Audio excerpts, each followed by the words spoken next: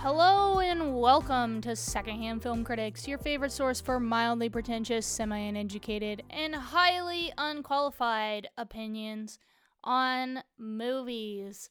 I am...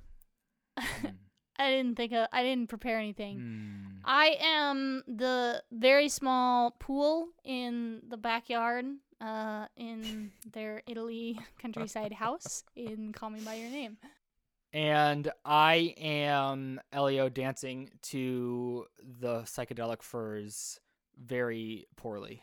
I was going to say the peach, and then I felt like that might be a little That's what the go-to is. That's the go-to. Might be a little too inappropriate to get this episode rolling, unfortunately. I don't know if maybe that's how we should start it off. We should definitely lead into it. Might not give a great impression to any new listeners. But if you clicked on this episode, you know what you're getting yourself into. Yes, I feel like yes. And if you didn't, and if you don't know what you're getting yourself into, a peach could just be a peach. Like, you could end the episode now, and it's still like it doesn't mean anything, and that is all just a peach. It is. A peach, it's just peachy. A peach is a summer delicacy. A peach a day keeps the doctor away. Hey, that's what a sex therapist might say. That's what they might say, That is what I wouldn't know. Yeah, I don't know what is the word I'm looking for? Like hygienically, I'm not sure. But we'll go with it. Yeah, let's move on. Yeah, let's before we get into all of the good stuff, we have to read the question of the week answers from our question we asked last week in our Guardians of the Galaxy 3 review. We asked, what song do you wish was in a Guardians of the Galaxy movie? Because obviously, some great songs in there, some great needle drops throughout the trilogy, but I feel like there are some ones that, could fit the bill. If you wanted to re-edit a scene with a certain needle drop, there's a lot of other songs that could work that I think would have been really cool. So I'm interested to see what the listeners came up with. Do you want to kick us off on Spotify? Yes, I would love to. Noah Hewitt said "Shot Through the Heart." Is that You Give Love a Bad Name? Yes, I believe so. Bon Jovi? Uh-huh. Shot through the heart, and you're to blame. You give love a bad name. But it's like love. A bad name. I think I did that when I used to play for a mega church. Back in the day. I think we did that as a walk-in song once, which is crazy. That is wild. We played a wild walk-in song choice. We played Unhinged. We would try to get away with playing modern rap songs. So we played that one like Lil Yachty song that was popular in like 2016, 2017. You would know which one I'm talking about if you heard it. Probably if I heard it, yeah. Yeah, it's got like a That's specific intro, and then like that was when Damn came out, so we would try to do some Kendrick songs as well. Yeah. But we would play it like no one would know but us. Gotcha. Yeah. Like, see if you could sneak it. And when I used to play during communion, I used to sneak in like the Office theme. Yeah, and, yeah. Exactly. Movie show themes. You do what you got to do to stay entertained. Literally when the pastor is preaching, that's when I would like try to do stuff too. Like, when the piano player comes up and it's like. Yeah. Oh yeah, he's still finishing out his message, but you have the cue and you come up and you play like the strings to kind of amplify the altar call. To make it more emotionally resonant and manipulative. Yes, that's kind of the goal. Exactly the point. Mike said, "I threw out the love of my dreams" by Weezer. Wow, we did not. I feel like I've not heard that song, but I feel like this third movie could have used like a classic Weezer needle drop. I could see it. Like, I just feel like either Blue Album or Pinkerton, like just like I think that is something that Rocket would be into. I feel like he could get into some Weezer. I feel like he could. Unironically, of course. Bryce on Instagram said Roxanne by The Police, a classic. That would have definitely fit. Yeah. That would have fit for sure. And that was like popular on TikTok like fairly recently. Put on so the red light. That's a like, great song. A couple years ago on Roxanne. TikTok. I remember when that one like song Roxanne came, Roxanne, all she wanna do is party up. Whenever people brought up that song, for so long I thought they were talking about the Police song, and I was like, oh man, I love that song. And that's not the song they were referring to. So L. Danny on Instagram also said Dancing Queen. A great choice. Yes, ABBA. That we could have got a good ABBA needle drop too. I think there was room ABBA. for one. I definitely think we need some ABBA. Yeah, I feel like the strings, especially in some of their songs, would fit well. Like like some of the string parts, similar to like the Electric Light Orchestra. Yeah, kind of like vibe. they have a good like upbeat sort of airy type feel. But I agree. But it bops. Like it's like hits. But it bops. It's got the hits. It's like you want to dance bop, to it. Bop, bop, bop, To the the top. That's what they should put in it. Let's get some High School Musical. Yeah, needle like drop. but like maybe like a remix, like a 70s-ified remix of a High School Musical song. Maybe like That'd be maybe like Star-Lord listens to Bet on It, or like Rocket listens to Bet on It, and he's like has the little. I think thing. Drax listens to Bet on It. Drax is the High School Musical I'm fan. not gonna Like stop. maybe when he who was down I on am. Earth, he like saw High School Musical, and then he got like really into it. That's my new headcanon. Yes, And then the fan fiction is being developed. it is as being we developed speak. in the brain as we speak. I will post it on my account. I will not. Yeah. But Man, Drax would love High School Musical. I hope they can get it He in would. nowhere. Maybe they can get a DVD player. maybe I'll right tweet down it. there. I'll tweet it at James Gunn and be like, "Has Drax Would seen, Drax like High School Musical? Has Drax seen? I need to know if this is canon. Wait, I'm gonna tweet it at him right now. Okay. Live. Tweet right here. He has replied to my tweets before. Yeah, he's been pretty active recently. I've seen answering some questions like for the Guardian. So I think he's still like on like the low key press tour right now, like lightly promoting on Twitter. So let's see. James Gunn. Or maybe you could even ask like, have any of the Guardians seen I need to know the High School Musical trilogy? if any of the Guardians have seen the High School Musical trilogy, parentheses, specifically Drax. I think he would love it. Yeah. Tweet. I think he would really relate to Troy in that second. The tweet has been sent. Okay. Perfect. Great. Hope we'll update on Twitter. We have Ruby. She said, "Burning down the house." Talking Heads. I feel like it could work. Any Talking Heads would have been great. I'm so pro Talking Heads in. Oh yeah. Not Speaking pro of Talking Heads in not pro Talking Heads in documentaries, but pro Talking Heads. Because remember we talked about Talking Heads documentaries before. We did. Yeah, not the band. You don't like Talking Heads documentaries? No, remember when we talked? Not the band. Yes, not yes, the band. like having not their the head. band. I was trying to make a not joke. Because I know Talking Heads has a documentary, and I was like, what's wrong with the documentary? No, I'm talking about we did an episode where we talked about Talking Heads, like people in documentaries. Yeah, people. Okay, like the let's style of move on. documentaries. It didn't work. It's like fine. History Channel. No, I remember now. Talking Heads, I feel like a lot of their songs could work. Yeah.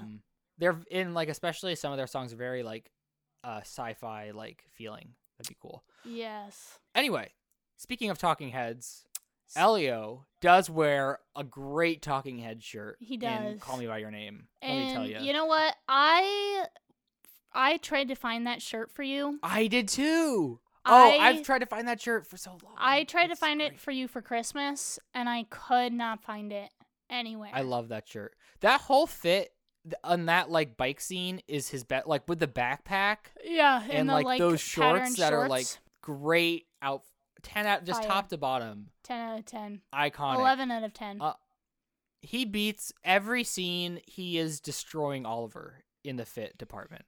Oh yeah, totally. Oliver is running out of like he just really has the one look with the button-up shirt, tucked in, you know, kind of short pants. Like I feel read like that they were trying to make him like kind of prim and proper. And then, like, I guess at the beginning, he's, like, more tucked in. And then, like, by the end, he's more, like, relaxed. Which I was like, that's fine. I do see that. But also, he looks dumb. Sorry, but I just think he needs to look cooler. The braided belt, too, I don't think really worked. Anyway, this episode, I know we haven't even addressed this. Last week, we said we were going to be doing the beginning of our Summer of Twilight series. Yes. This week. But I have not finished the book, which is why we pushed it back by my request. Yeah, and we did push it back. I think it will give time to make the content even better. You know, make the episode even better. And I do think this is a fun episode because we have long danced around maybe our feelings on Call Me by Your Name, and also it's just like a great summer movie, and we're starting summer right now. And, like, I think it's a great movie to watch during this time of year. Yeah. So I think this will be a fun episode. Pretty chill. Reevaluating, if you will. Call Me by Your Name. 5 years later. Almost 6. Coming up on 6. Yeah. So, yeah, the 5 years, well, yeah, it'll be 5 years since it released. 5.5, I guess, since release at Sundance. It released in January of 2017. Yep. At Sundance, and then it released like theaters in November of 2017. So we're like sitting at the 5 years. Yeah. Wait, wouldn't that be 6 if it was 2017? Because it's 2023. Right? I think 8 to 9 to 10 to 20 to 21. Yeah, I think it's 6 years from Sundance. It hasn't been 6 years since the that's what because we haven't hit release. The whole like the full release if you count Sundance as a release. We haven't hit the I got you. Yeah, I can't believe this is already 6 years old almost. That's like this has definitely felt like it's felt both like it just came out, but also like it's been a long time in the consciousness for a while. So it's an interesting movie that doesn't get talked about as much, I think, actually, like, but people just, like the 2017 boom of those movies. I feel like what's really crazy though? A lot of talk, but it like is known to be the biggest one, I guess. I don't know. I did not realize how much this movie saturated TikTok. Like, I knew that it did a little bit, but when I was watching it, like, there's at least 15 different, like, sound bites in the movie that are, like, have been or are currently, like, popular TikTok sounds. Interesting. Like, just, like, lines of people saying something. Yeah. And, like, that just kind of surprised me because, like, some of them I knew were from Call Me By Your Name, but some of them I did not know were from Call Me By Your Name. And so it was kind of weird now, like, rewatching it and, like, hearing some of it and being like, wow, this is still, like, feels relevant, but also, like, it feels like it's kind of out of the scope, but I guess it's not, but maybe it's not forward in the scope the same way. Yeah, it's like, weird. In a different way it is. I don't know. Yeah. Like, I feel like a movie similarly during same year, also Timothée Chalamet, like Lady Bird, I feel like gets talked about a lot more and like, critiqued and discussed a lot more, like, as a reevaluation. But I don't think this one does as much. It's interesting now thinking, too, like, we're at the cycle of this movie where there are going to be people that are watching it or discovering it kind of for the first time, Like, if people were 12 when this movie came out and now they were going to be almost, like, 18. Sure. There might be a lot of people, like, watching it for the first time now. And it's, like, so that's also something to consider, too, like, there's going to be maybe a new wave at this point of people watching it for the first time and having reactions. I feel like that hasn't, we'll get it. Okay. I just feel like it hasn't happened yet because I think there's going to be a lot of similarly to Licorice Pizza TikToks. I think that if that is going to happen when people watch this movie more, there's going to be like a big moral panic around it. So I think that's when you'll know. There's a lot of I feel like maybe we just don't run in the same Maybe circles. I'm just not there. Maybe you're just not in the same circles. Because I see this movie... Are people discussing it a lot for you? Yeah. I mean, I see people talking about it. It has more of an ambiguous perspective now in conversation. Interesting. I think there are a lot of people that still really do like this movie or perceive it a certain way. And then there's a large group that also has a lot of issues with it or claim it as pretty extreme, like grooming and pedophilia, and like have pretty extreme takes on it. Yeah. Because I see it a lot, yeah. like on TikTok especially. Gotcha. All right. You did a little bit of background research into this movie. I did. I haven't looked at any of this, so I read a lot more reading than I to me. wrote. Okay, well that's good. It will kind of bleed into the conversation today. thing. Yeah, it seemed like, so originally the book, there were some people who bought the rights, were like, oh, this will be a good movie, blah blah blah. Got passed around a bit. The guy who wrote the script or got the screenwriting credit, what's his full name? James Ivory. He was one of the first people tacked on to it. And actually Luca was, they wanted Luca to direct, and he was like, no. And then they kind of were going to like co-direct it, him and Ivory, like at some point, and sort of like wrap back around to that. Luca was living in Italy, something about he was like doing location scouting for it, but he was like, I'm not going to direct it. Like he was kind of helping with the project. And then they were like, oh, you're going to co-direct it. And then like there was stuff with the investments and the production companies, and they were like, we only want one director. Like it's worse for us to have co-directors, because they were like, if we're putting money into this, we don't want to like have issues with you guys like fighting on set or like having creative differences. Like we just want one person attached to it. So Ivory actually sort of backed down, and he was like, because he had done the script, and he was like, I want the screenwriting credit for it, and then you get the directing credit for it. And then it's funny because Luca actually like rewrote stuff and like redid stuff, but like he still got the screenwriting credit for it because that was kind of the deal that they made. But yeah, so the backers were like, said it was too expensive, and so the original budget was $12 million, and then they reduced them to $3.4 million, and the filming schedule was cut from 12 weeks to 5 weeks. So like it seemed like the backers really didn't believe in the movie, but then like ended up making $43 million in the box office. So like it, you know, they should have just invested the more money in it. Not that it needed it, but you know what I mean? Like, it seems like it had more relevance than I think they were expecting. Yeah, and it seems like they ended up doing a lot of like sort of grassroots stuff for it, which is interesting. Like it feels very indie in that context, because I think a lot of times when you look at this movie, you think of it as an indie movie, but also it feels bigger than it is, like than what they put into it. Like it almost feels like a large studio production, or like something that a lot was put into it. But like a lot of the stuff was Luca just being like, oh yeah, like we got a lot of this stuff at antique stores, and then like all the furniture and the stuff is like from my grandparents, like stuff from the 50s. Like, is cool. And then, but the main thing they did was they built the peach grove and like stuff for the house, I guess. I don't know. Like it sounded kind of fancy and cool. Just like little structures. Yeah, you should read about the production design and costuming and stuff, because that stuff was all very interesting. And I definitely want to read more about kind of all the efforts they did with the period piece and decades, and how they did it, but like we're trying to do it effortlessly and not make it seem like a period piece. But like it was really cool. Well, I think that is really one of the best aspects of the movie. Yeah, I agree. Like the 80s period piece, but it doesn't feel super in your face, especially at this time where like 80s nostalgia was on a high with with Stranger Things and everything. It's very, very tastefully done, I think.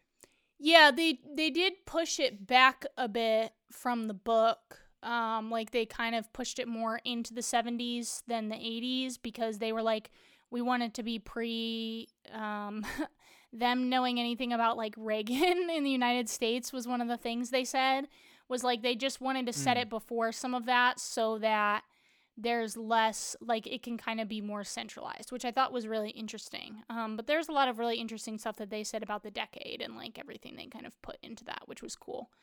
Yeah, so some of the stuff that was interesting to read about his sort of perspective was obviously one of the biggest things, which we'll get to, is like the sexuality in the book, and the story, not just in terms of like, not just like he's gay, but like the sexuality of like his thought process on like eroticism and stuff like that, and how that's depicted in the book versus how he wanted to display it on screen.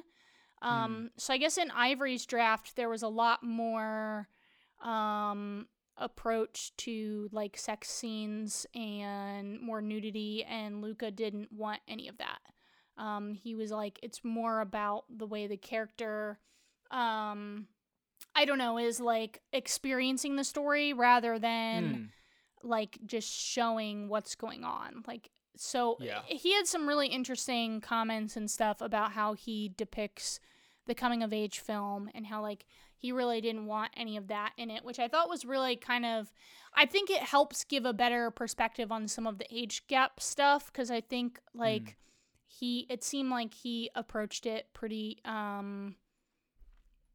I don't know. It felt like when I was reading some of his comments, I felt a little bit better about it than I have previously about it. I think too, it's like when you think about this movie, or at least when I imagined it when I was going back into it as being more like having more sexual scenes than it actually does.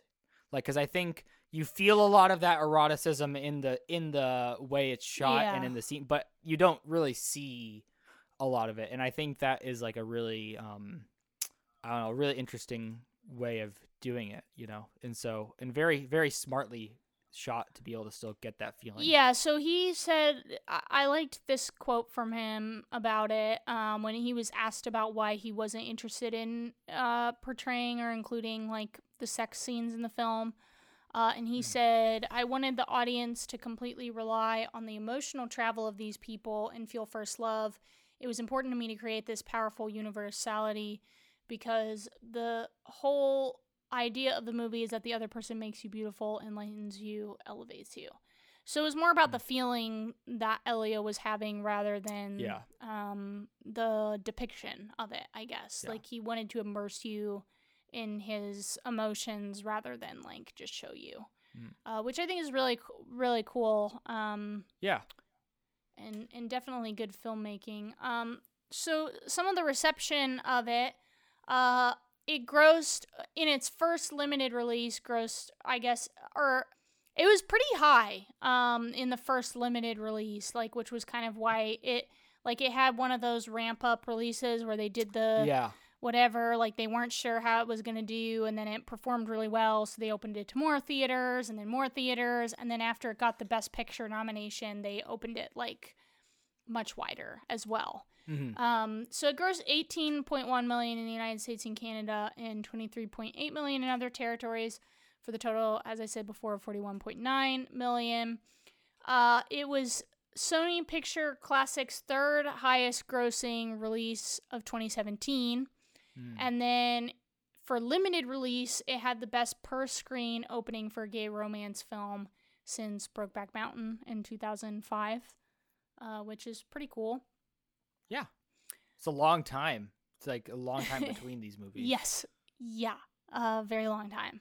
At its premiere at the Sundance Film Festival, received a standing ovation. Since that's kind of, it was like the first time people were talking about it, so it sort of got on people's radar then. And then when it screened at Alice Tully Hall as part of the New York Film Festival, it received a 10-minute ovation, the longest in festival's history.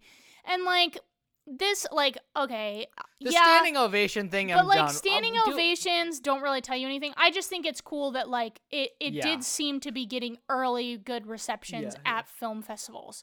Like, that's more what's noteworthy. The New York Film Festival, I think at this point the Cannes Film Festival standing ovations don't mean anything. Like, those are nothing. They're like worthless. Oh, don't worry, darling, got a 10-minute standing ovation, blah, blah, blah. And it's like, oh my god, for what? For what? If I'm going to Cannes, Why? if I ever go to Cannes, Why? I'm leaving. I am not clapping for 10 minutes. Yeah. No, thank you. No way. It's so dumb. Going to the bathroom, guys. I've been sitting here for 3 but hours. yeah, it I'm not received sitting here good for 10 more critical minutes and feedback. It was interesting because I feel like I wasn't really in the film, like on film Twitter and stuff then. clapping. But one thing I found very interesting is there were a lot of film festivals that did not screen it because of the content. Interesting. So, like, I think the Beijing Film Festival and a couple other countries that have festivals that, like, don't approve or have laws against LGBTQ people in their countries, Right. or have a worse perspective, then they they didn't allow it to be screened, which is Well, I guess that makes sense since seeing as like the Disney ones, which have like, if they look at another person of the same sex the wrong way, then they're like, no, cut that can't scene. have that. Yeah. We gotta have it. So, I mean, that is definitely unexpected. But that's something thing, I just for never sure. heard about before. Yeah, me neither, Like, yeah. I mean, it doesn't surprise me, but I just didn't know it. Yeah. So critical reception was good. Like, it had a really high Rotten Tomatoes score coming out of the festivals. Like, all kinds of big name critics were like, yeah, great movie. Like, it was getting really high reviews. Obviously was nominated for like BAFTAs and Oscars and all that. But the biggest thing at the time even was the age gap, which is kind of the resounding criticism that has lasted through the 5 years is the character is supposed to be 17, Leo, and Oliver is 24 in the book/movie, which obviously in other countries consent is different ages of consent. Yeah. And Like, I think Italy is 17 or yes, younger. yeah. So it's like, I don't know. There's a lot of, I don't know. Well, and also 24, like, there you can say he's 24, but does he look 24? Yeah, and I think No. actually that's where the biggest issue comes from, which is something that we've mentioned before and something we'll probably talk about.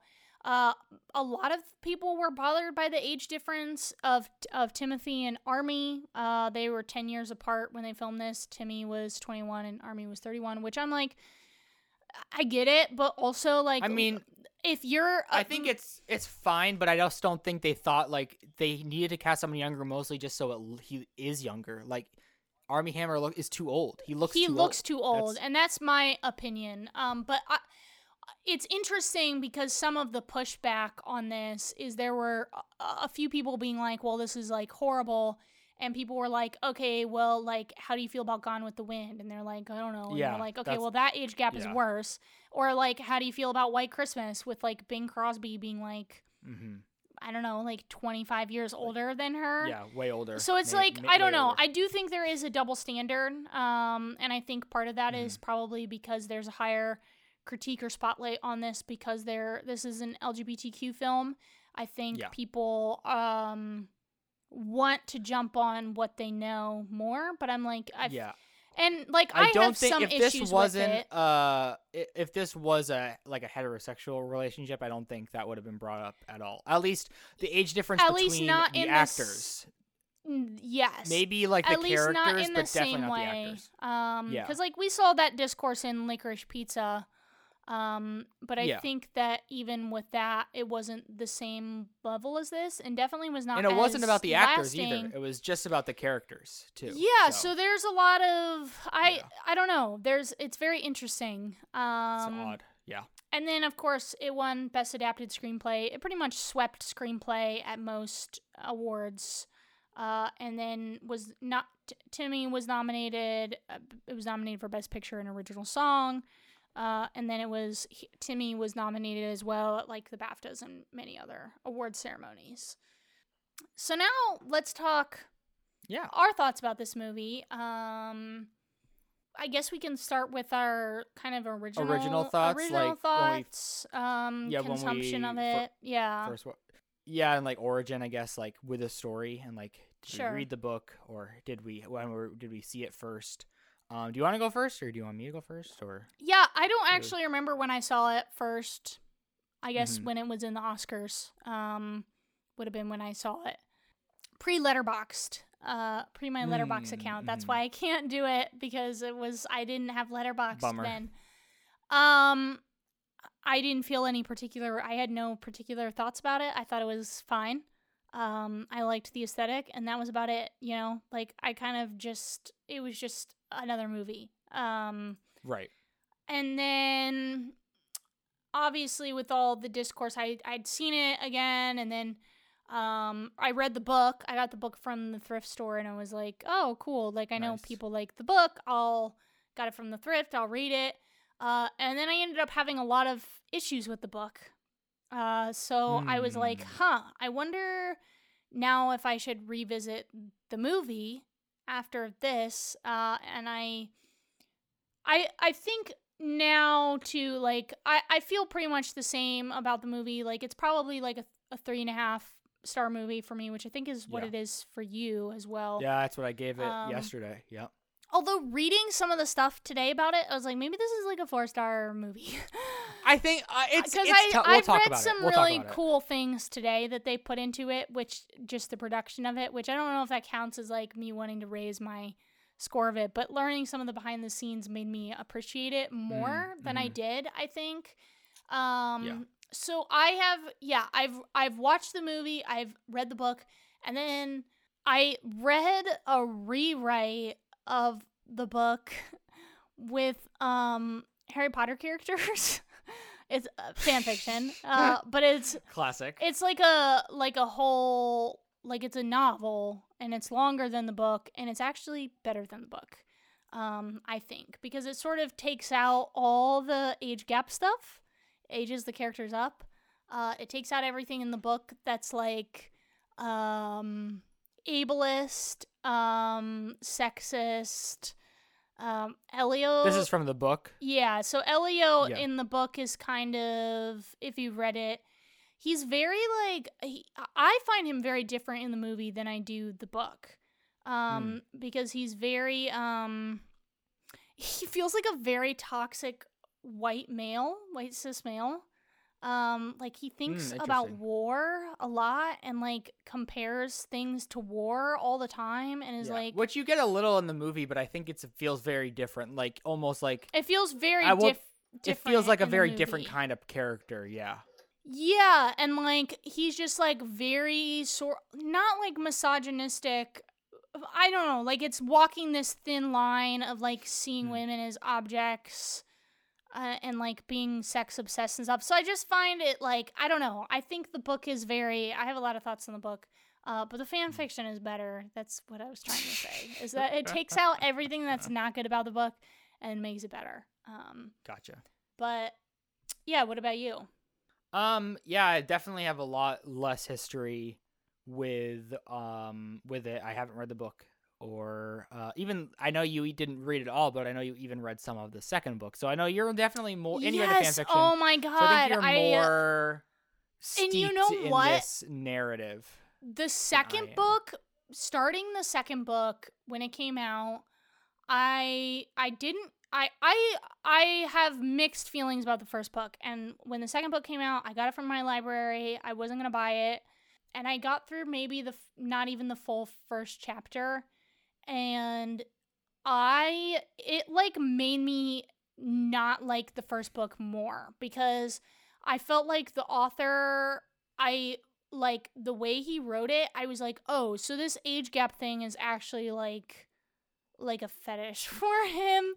And that made me like really not like his perspectives in the first book, because it made me like really weirded out on him. Like, I kind of was already weirded out a little bit in some of the descriptions in the book.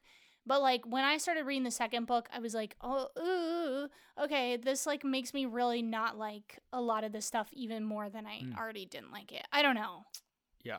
Gives me bad, and there's going to be vibes. Isn't there going to be a second movie? They're making another one, right? I don't know. The second book isn't even about Elio and Oliver. It's, like, about the dad, and the dad, like, divorces the mom which is Oh crazy no, to me. the dad in the movie is great. Yeah, we so can't ruin the dad. they get divorced, and then Oh. it starts where this is insane. You're not even gonna believe that this is real.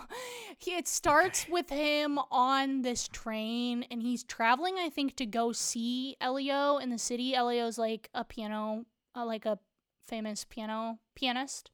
I was trying to remember what the name was, piano player.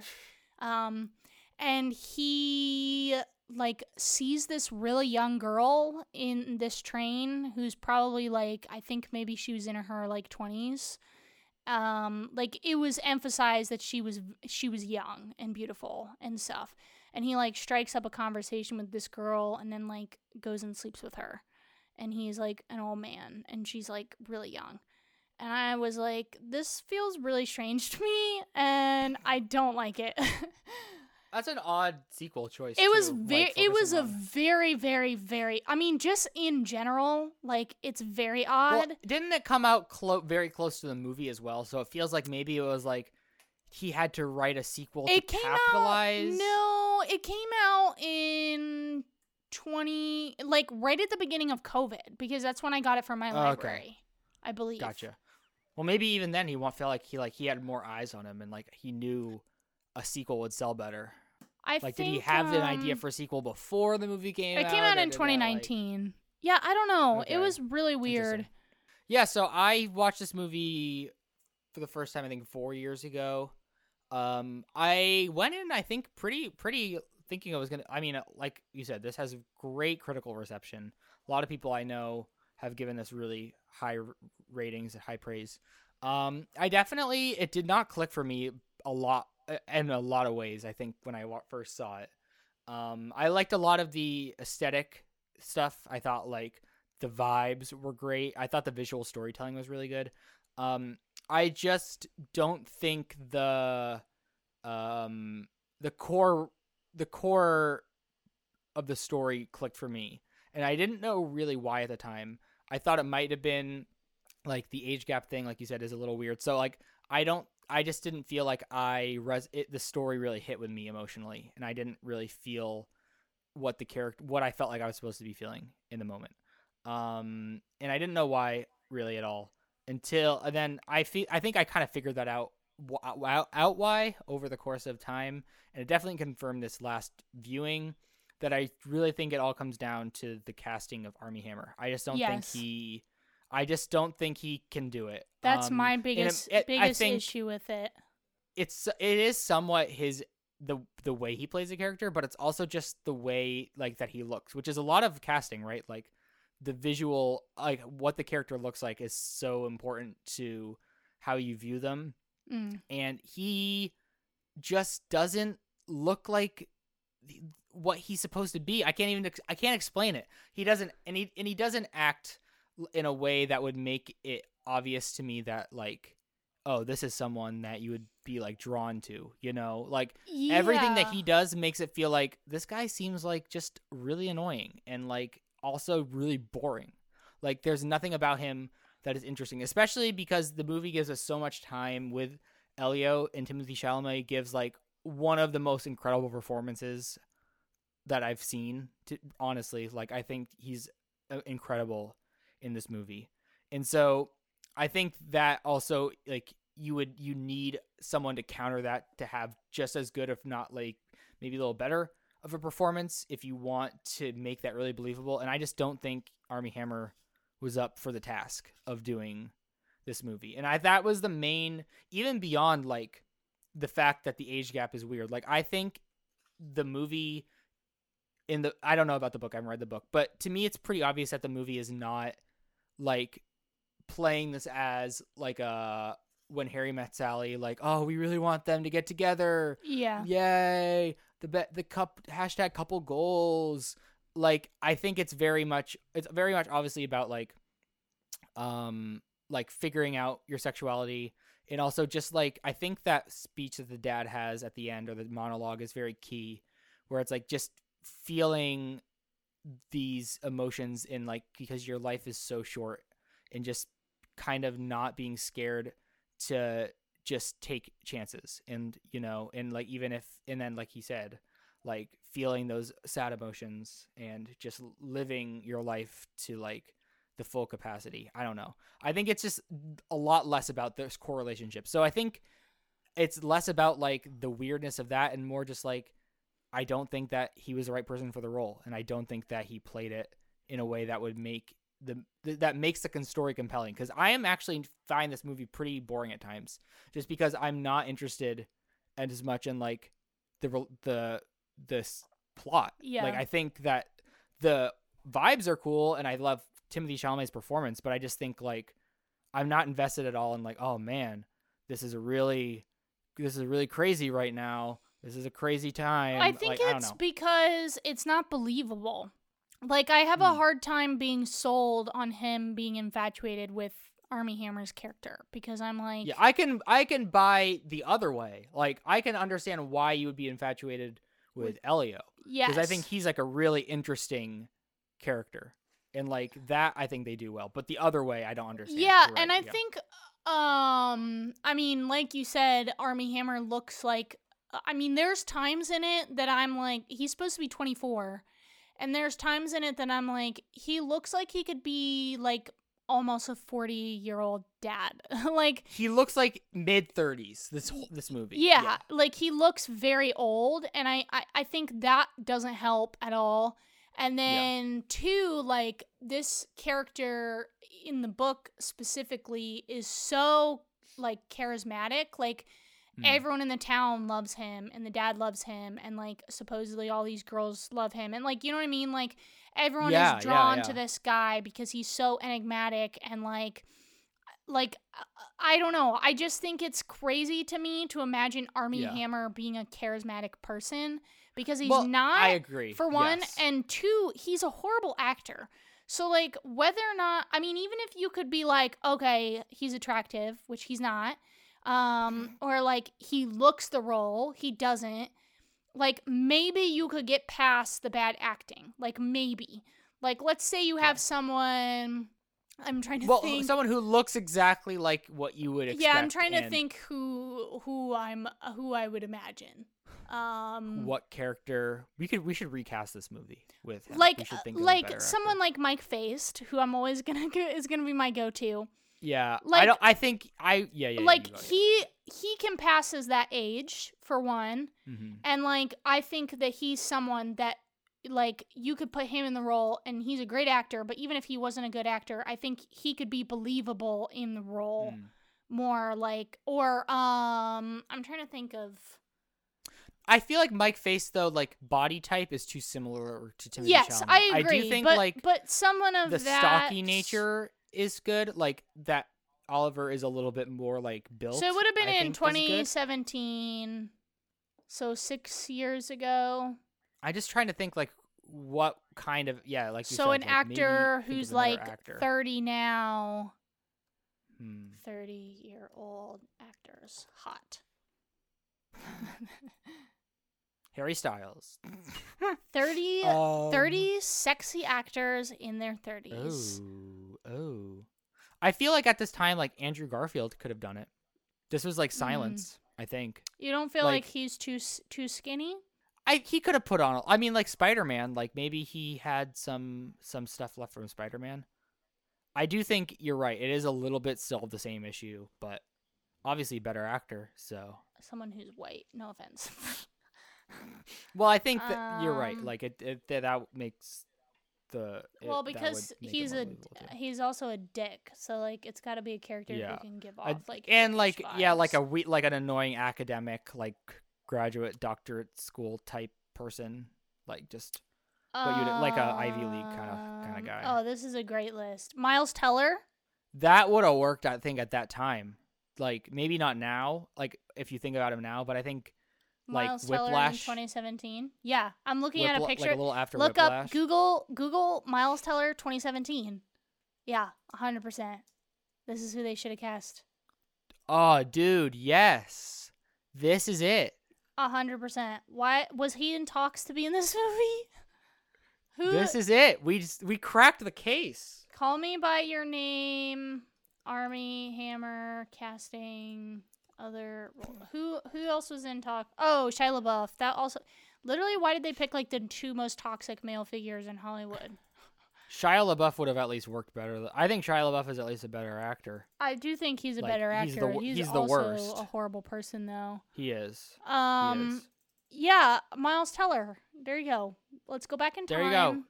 Let's put Miles Teller in this film instead. Yeah, I just think like that's definitely the biggest hang up for me. I think even with the age gap, which obviously I find age gap in something concerning, but I think in this it's also not. I think a lot of people perceive this as a romance film, which I think is the wrong perception. I agree. I don't think it's a romance film. I think, especially after revisiting the book in the past 24 hours, I think it's very much capturing Elio's, like, it almost feels unrequited to me. Like, it feels like Oliver does not love him. And that it's Elio's first love, but Oliver does not feel the same way. He just finds it as like this sort of summer, this kid is interesting. Like he's here. Yeah. And like, I think he maybe had some sort of attachment in the moment, but I also don't think he cared. You know what I mean? Like, well, and I think you hear that in the movie a little bit too, where it's like, I think one of the best scenes is like after, I think the one night that they sleep together, like like when he goes to 12 a.m. thing, which is great, even leading up to it, like keep checking his watch. That's a great touch. How he like Oliver has to like go pick up something, and then Elio, like after he leaves, decides to like chase him down with a bike. And like, I just think like there are a lot of ways where you see Elio's more like puppy love, like naive, young, like his age starts to show the closer he gets attached to Oliver, and Oliver kind of does act a little bit more like, oh, obviously you think that way, like he understands. And I think you have to look at it with that different viewpoint. And I think because I had rewatched it in the summer last year, but it wasn't like I was sitting down and like fully watching it.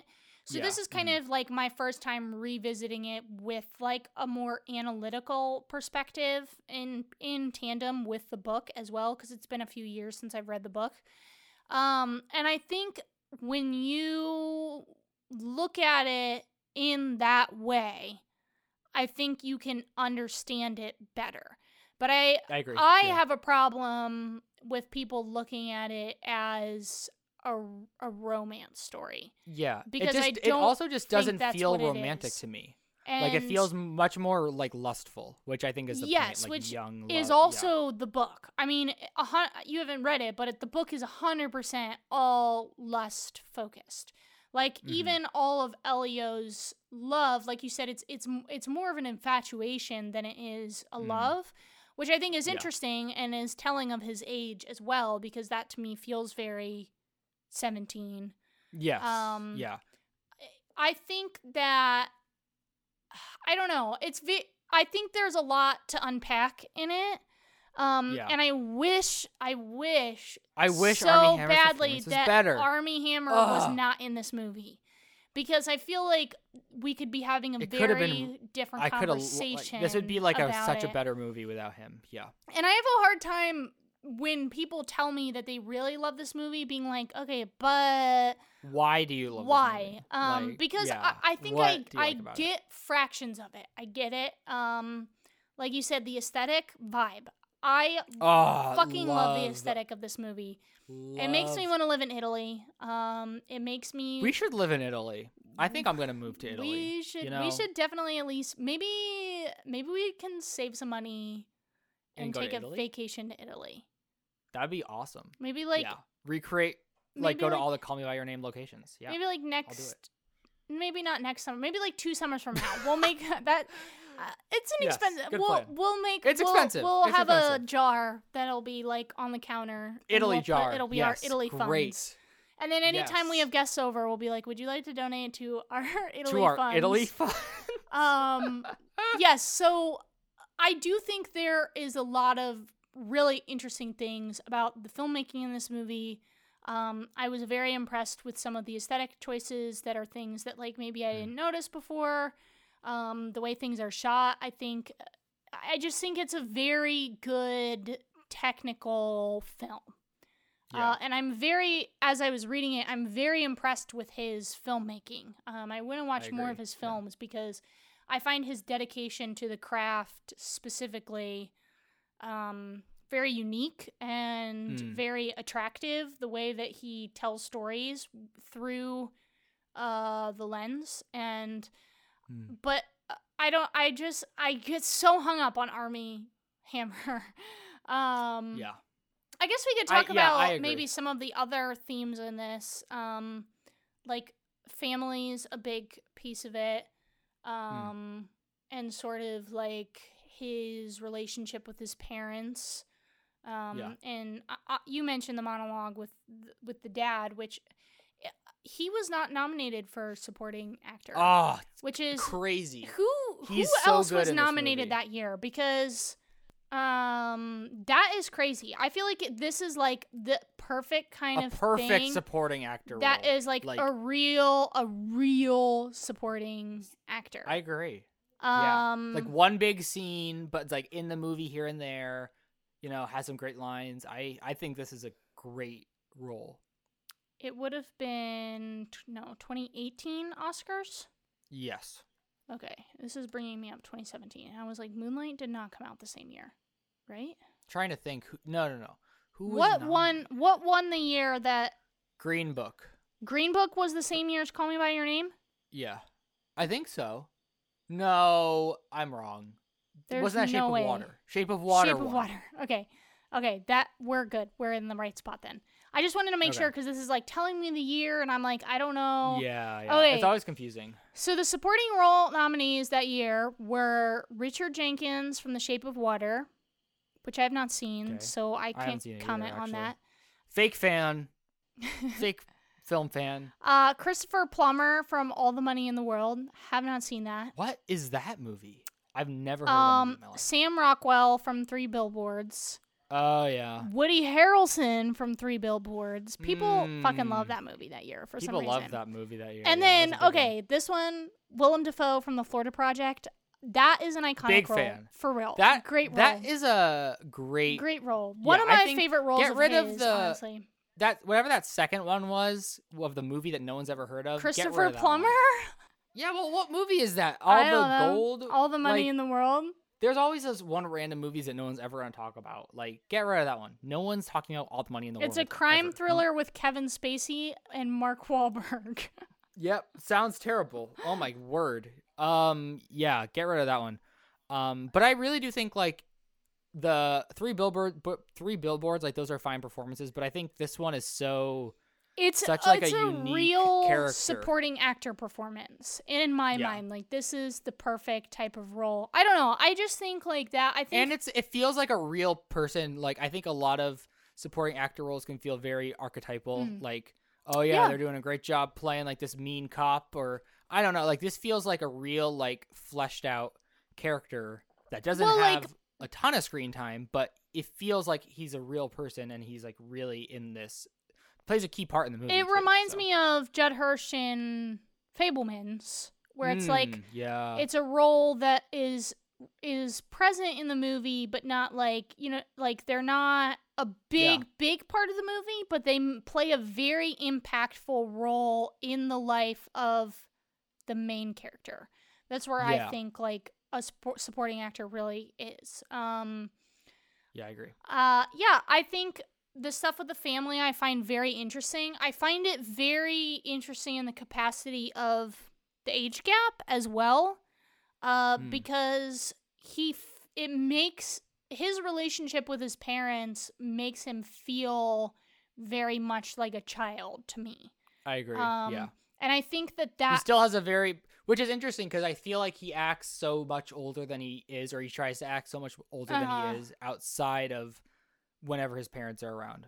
But I do agree, like it's a very like affectionate, like very childlike both of their casting was really good, which I think helps with that because I think it gives us a better foundation for Elio's character and helps us understand him better, because if we didn't have those scenes with his parents, I think sometimes we could be like, he's kind of like the worst. The Yeah, he's kind of worst. annoying and like But I think yeah. that it really benefits his character and kind of gives us a more rounded view of him and kind of like what's going through his mind or like his feelings, because it sort Yeah. of like, I don't know, attaches us to that sort of grounding of his Mhm. relationship with his parents. But No, I agree. I think this is such like a rich text, this movie. I really do like you said, like I'm really, it's really annoying that like it feels like there's such a key part of it just that is keeping me from liking the movie fully. Um but like I think there's obviously a lot of themes of like history and the past, and I think like that scene where they're looking at those slides of like the statues and like oh like the I like the sensual way that their bodies are shaped, and like how like there's just a lot of like I think very primal thematic things where like the primal nature of lust, or the primal nature of like I don't know, feeling like you need someone to attach your affection towards. So I think there's so much of those things that you can tell when you're watching it that wow, that feels like a very like there's definitely something to that. Like that's not just something that is in the scene or like part of the movie. Like oh, it's just a story that he's studying these ancient cultures and he knows all like I think it's very of like a key part of the movie. Not that maybe I'm not smart enough or haven't seen it enough to unpack it totally, but I do think there is like a lot going on that makes it feel like a really like well constructed movie. Like when you watch this movie, even if like maybe a performance doesn't work for me, I feel like this is like a really like a perfectly crafted movie, and you can tell like yeah. he has such a like sense of like he knows exactly what he wants to get, and the pacing is so specific, and even like the music choices beyond the Sufjan songs, which I think are great. Like some of the like the piano pieces and even like the 80s songs he chooses to use, I think are all like so specifically chosen. And I just it's nice to watch a movie sometimes, you know, where it feels like they know what they're doing or like they have a reason for doing Yeah. things. And I was reading about that today, and he put so much intentionality into the song choices too. Like he picked the whole soundtrack himself. James Gunn who? James Gunn, who? I would love to read a whole book about the making of this movie. That's how much I appreciate the filmmaking. And what I was reading today is I was like just reading bits and pieces, and I was like, I would read like if they made like a full like art book of this movie with essays and like stuff about the making of it and had Luca like talking about it. I was like, I would buy it in a heartbeat. Like I would read that like so quick. Yeah. Because I just found it's I find this is going to sound so hypocritical of me probably. Um I find a lot of modern filmmaking very boring. I think there's very few directors that I find very interesting in the way that they make stuff, just because I think a lot of stuff now is by the numbers, and so like a lot of stuff kind of just gets plugged through the cogs of the machine, and everyone has a system, and Hollywood is the way it is, and blah blah blah blah blah blah blah. Not that Hollywood is better or anything like that. Like I think there's a lot of interesting things about the way movies are made, but it because of how immersed I am in the entertainment culture and working on sets and all that, it's rare for me to find the making of a film to be like very interesting to me. Like I feel like apart from maybe like Wes Anderson films or like the occasional art house film, like the Batman, stuff Yeah. like that, like I'm not particularly impressed or interested by as much of the filmmaking process as I would like to be. And this reading about it today was one of the first times that I kind of was like, "Whoa, let's like take a second and like take a step back and like evaluate his process." Like it's one of the first times in recent years that I've felt that way about a project. Yeah. Yeah. I think it's even apparent from watching it, like I said, like it definitely feels very like a special movie, even if like I said, like maybe there's issues I have with it or things that I could critique about it. It feels like I think this is a key movie of the 2010s. I agree. And like definitely one that I think should be discussed a lot and brought up a lot and not forgotten, because I think it is an important movie to talk about. Other things that we could, I mean, I know we talked about, like we've said, like how good Timothée Chalamet's performance is, but we haven't really talked about why. I think there's so many like little choices he makes. It's those little things that he decides to do that really make the character. So sometimes like even the way that like he will walk or the way he will gesture to something, or there's one thing he did one time where like the way he put his hand under his chin, like things that he does that make the character feel so alive and fully realized.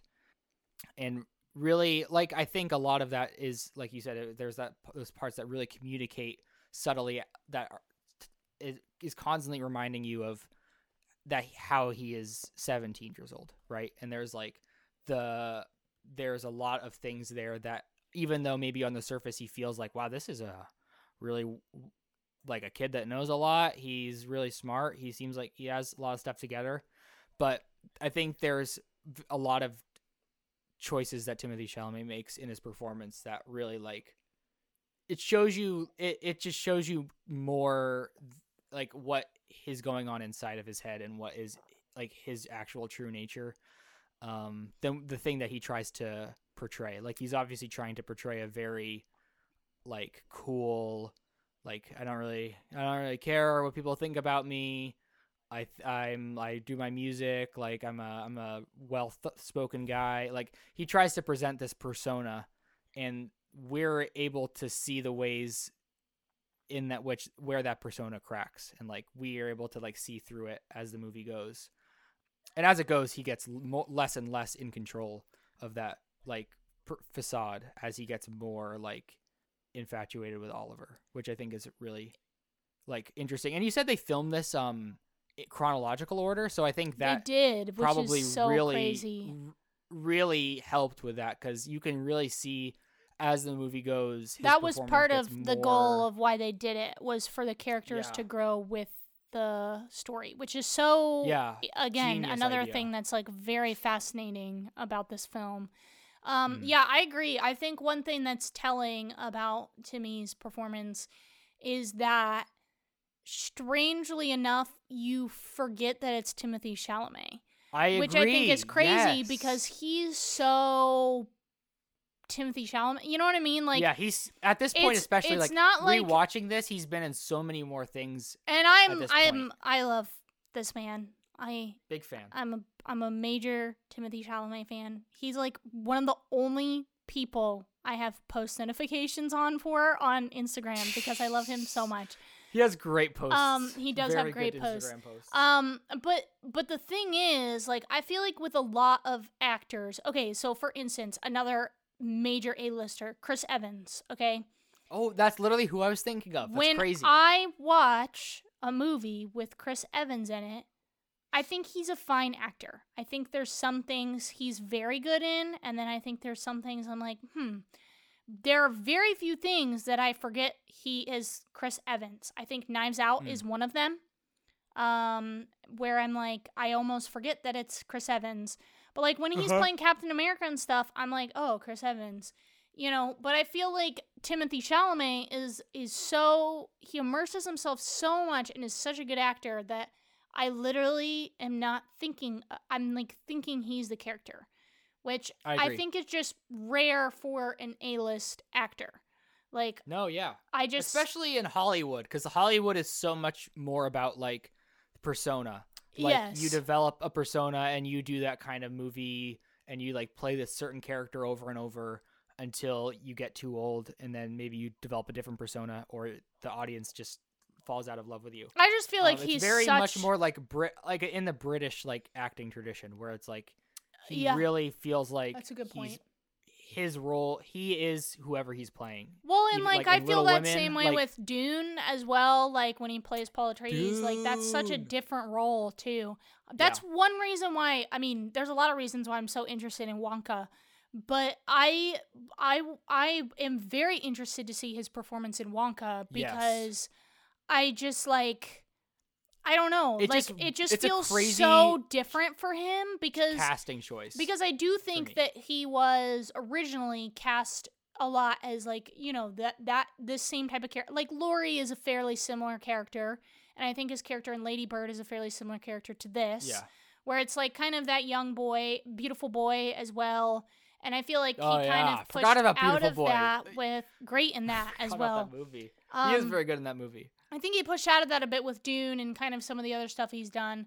But I think it'll be very interesting to see him in a role like Wonka, and then whenever he does the Bob Dylan biopic, I feel I'm so excited for that. I don't know. I just think he's, even just apart from it being Timothée Chalamet, I think he's one of the greatest working actors right now. I genuinely think that he is an incredible actor, and I think this movie just proves that to the furthest extent. I think he should have won. I think he should have won the Oscar. And I think for this movie, who else was nominated for Best Actor? So it's a stacked category. Okay, I'm gonna read it to you, but I do think that his is the one out of these that is the most lasting, in my opinion. Gary Oldman in Darkest Hour, great actor. That movie sucked. But he's a great actor. I get it. He is a great actor. He is a great actor. Denzel for Roman J. What movie did he do? Israel. I don't know what movie that is, but Denzel's Denzel. Okay. I get it. He's a good actor. It's Denzel. Daniel Kaluuya in Get Out. That's a good nomination. Good performance, and then Daniel Day-Lewis in Phantom Thread. Oh, also okay. So it definitely is those last three. I think are the ones. But I also think that Timmy didn't win because he's so young, and it's kind of one of those things that's well, he'll win again. Yeah, the Oscars aren't gonna do that a lot. I think out of these performances, who won? Daniel Day-Lewis? Probably. I think that Timothée Chalamet should have won this. Looking back at didn't Daniel Day-Lewis already win one? Probably. Was that his second win? I mean, it's Daniel Day-Lewis. I think he'd already won one. Yes, because he won for fucking what was the one that he won for? I don't know. Oh my. It says he won best. I don't know if this is not. Yeah, this must be wins. He won in 2013, 2008, 1990, 2018, 2003, and 1994. Those are probably nominees. Okay, so he won for the movie My Left Foot, There Will Be Blood, and Lincoln. He didn't win. He didn't win this year though. Gary Oldman won. Oh fuck. Because it was the transformation role, right? Yeah. Classic. All you gotta do to win an Oscar is to put on a fat suit, and then you'll win. What we've learned. But still. I agree. I think Timothée Chalamet's performance. As much as I love Phantom Thread, I think Timothée Chalamet's I think performance either is the him most or Kaluuya original. were the ones that to me are the standouts here. I think Daniel Day-Lewis is great in Phantom Thread, but I just think both Timmy and Daniel were doing something so different and putting a performance that felt so fresh and unique that I just feel like either of them should have won. Man, what a great year for movies!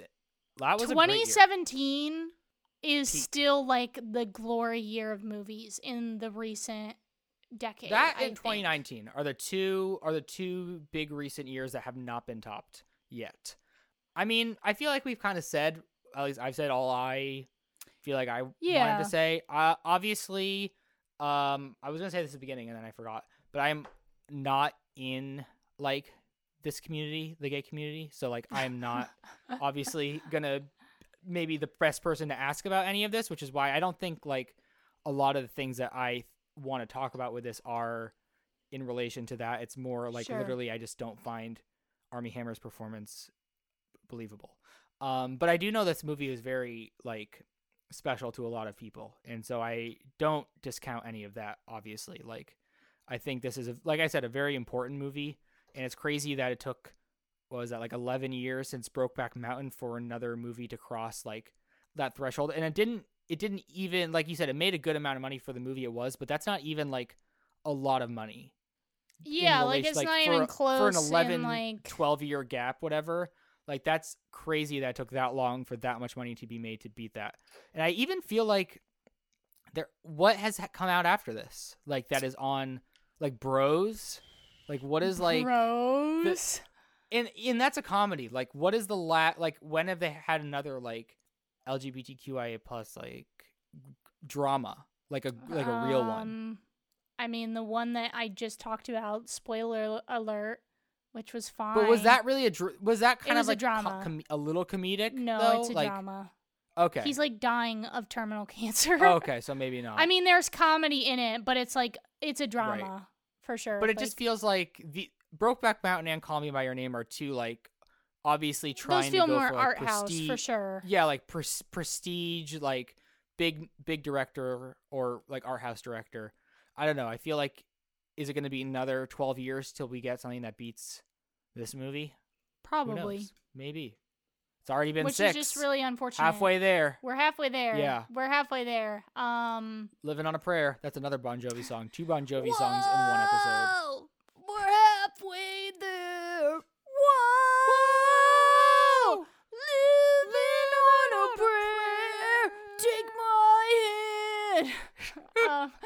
Anyway, yeah, I think, you know, I agree. I think there are a lot of people that this movie means a lot to, and I respect that. This is not that movie for me. Yeah.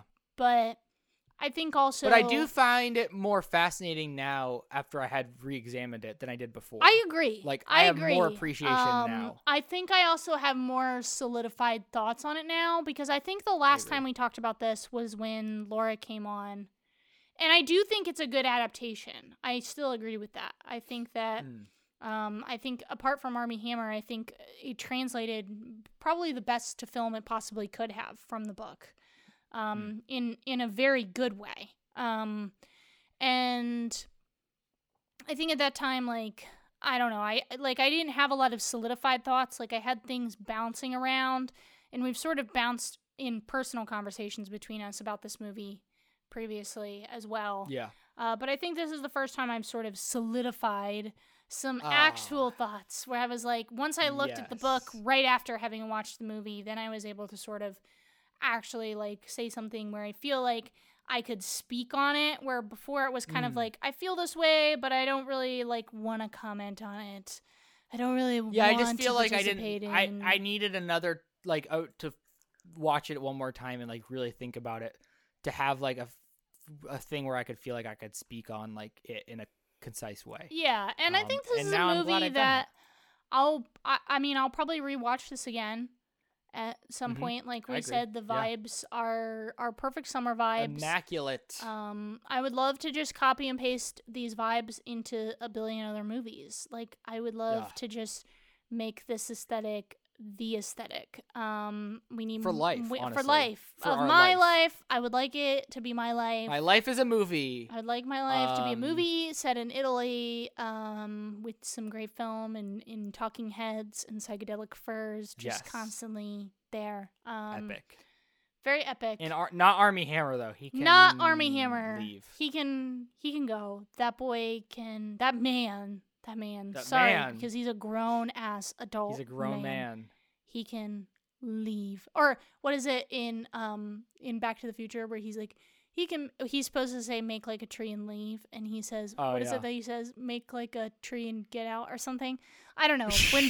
When Biff biffs the line, he's like, make like classic a tree Biff. but he doesn't say leave. Yeah, he messes it up. I don't remember what it is though. I'm a fake fan. Fake Back to the Future fan. Fake fan. Maybe our question of the week should be like, what movie gives off the best vibes for you, or like just like vibe movies? What's your favorite vibe movie? Vibe movie. What's your Dazed favorite? And Confused is a vibe What's your movie. favorite? These are the vibes, man. Movie. What movie do you think gives off the best vibes? We could do like summer vibe. Have we done like a summer vibe question yeah, before? what movie gives off the best summer vibes? What movie do you what movie do you want to be your summer vibe? Because it's funny because I think this movie really has become a summer aesthetic because I know you were saying this today, but I think for me too, like when I think of summer, I think of this aesthetic. And I don't know if that was something that was established ever before I watched this movie or just sort of morphed.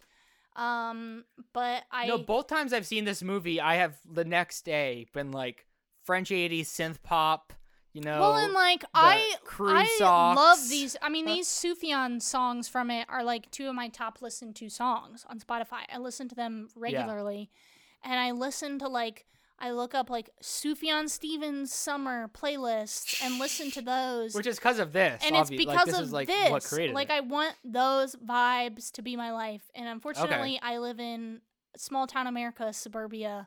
And so this is not the vibe here. But one day we'll go to Italy. One day we'll the Italy fund live on will the come coast and it'll be this vibe. That day's not this summer, so maybe but that is a good question. Like, what movie do you want to be your summer vibe this year? Yeah. So maybe like Luca is another one again with the Italy. Great summer vibe. Italy vibes. Mamma Mia. High School Musical 2. Yeah. What is the summer vibe for the viewers? What is your summer vibe? Listeners? Wet Hot American Summer? I don't know. Oh. What do you want to be? You can answer that question on Spotify if you're listening there. On Instagram, Twitter, Facebook. You can reach out to us on email. Anywhere you want, really. That's all in the show notes. So reach out to us there. Then next week, we will read that question in the Twilight episode. Next week, we will be doing our first episode in our Summer of Twilight, where we go through the Twilight movies that we have never seen. The very thus first far. one. We will be discussing the very first movie in the Twilight one. series. Aptly named Twilight, you know. It'd be weird if the series was named Twilight and the Twilight book didn't come to like the third one. That would be weird. So it makes sense that's the first movie. So look out for that on Wednesday at 10 a.m. I don't have anything else. I don't think though. That's all. Yep. Mm-hmm. Yep. Yep. All right. Well, thank you all for listening. And until next time, I'm your name. And you always set me up to feel like I have to say the same thing you say. Like if I have to say, I'm call me by. But like your name, because like you call me by your name, so that's what my name is. Well, here's what I plan to say. Okay. Perfect. I am the yellow title credits that have lasted. I feel like this established a yellow title credits thing. This and Wes Anderson. Shout out to Belfast. I am the yellow Belfast. Remember that movie? Wild Times. Classic I am the yellow title credits. Perfect. That's a good one. Yes. And we're your second hand film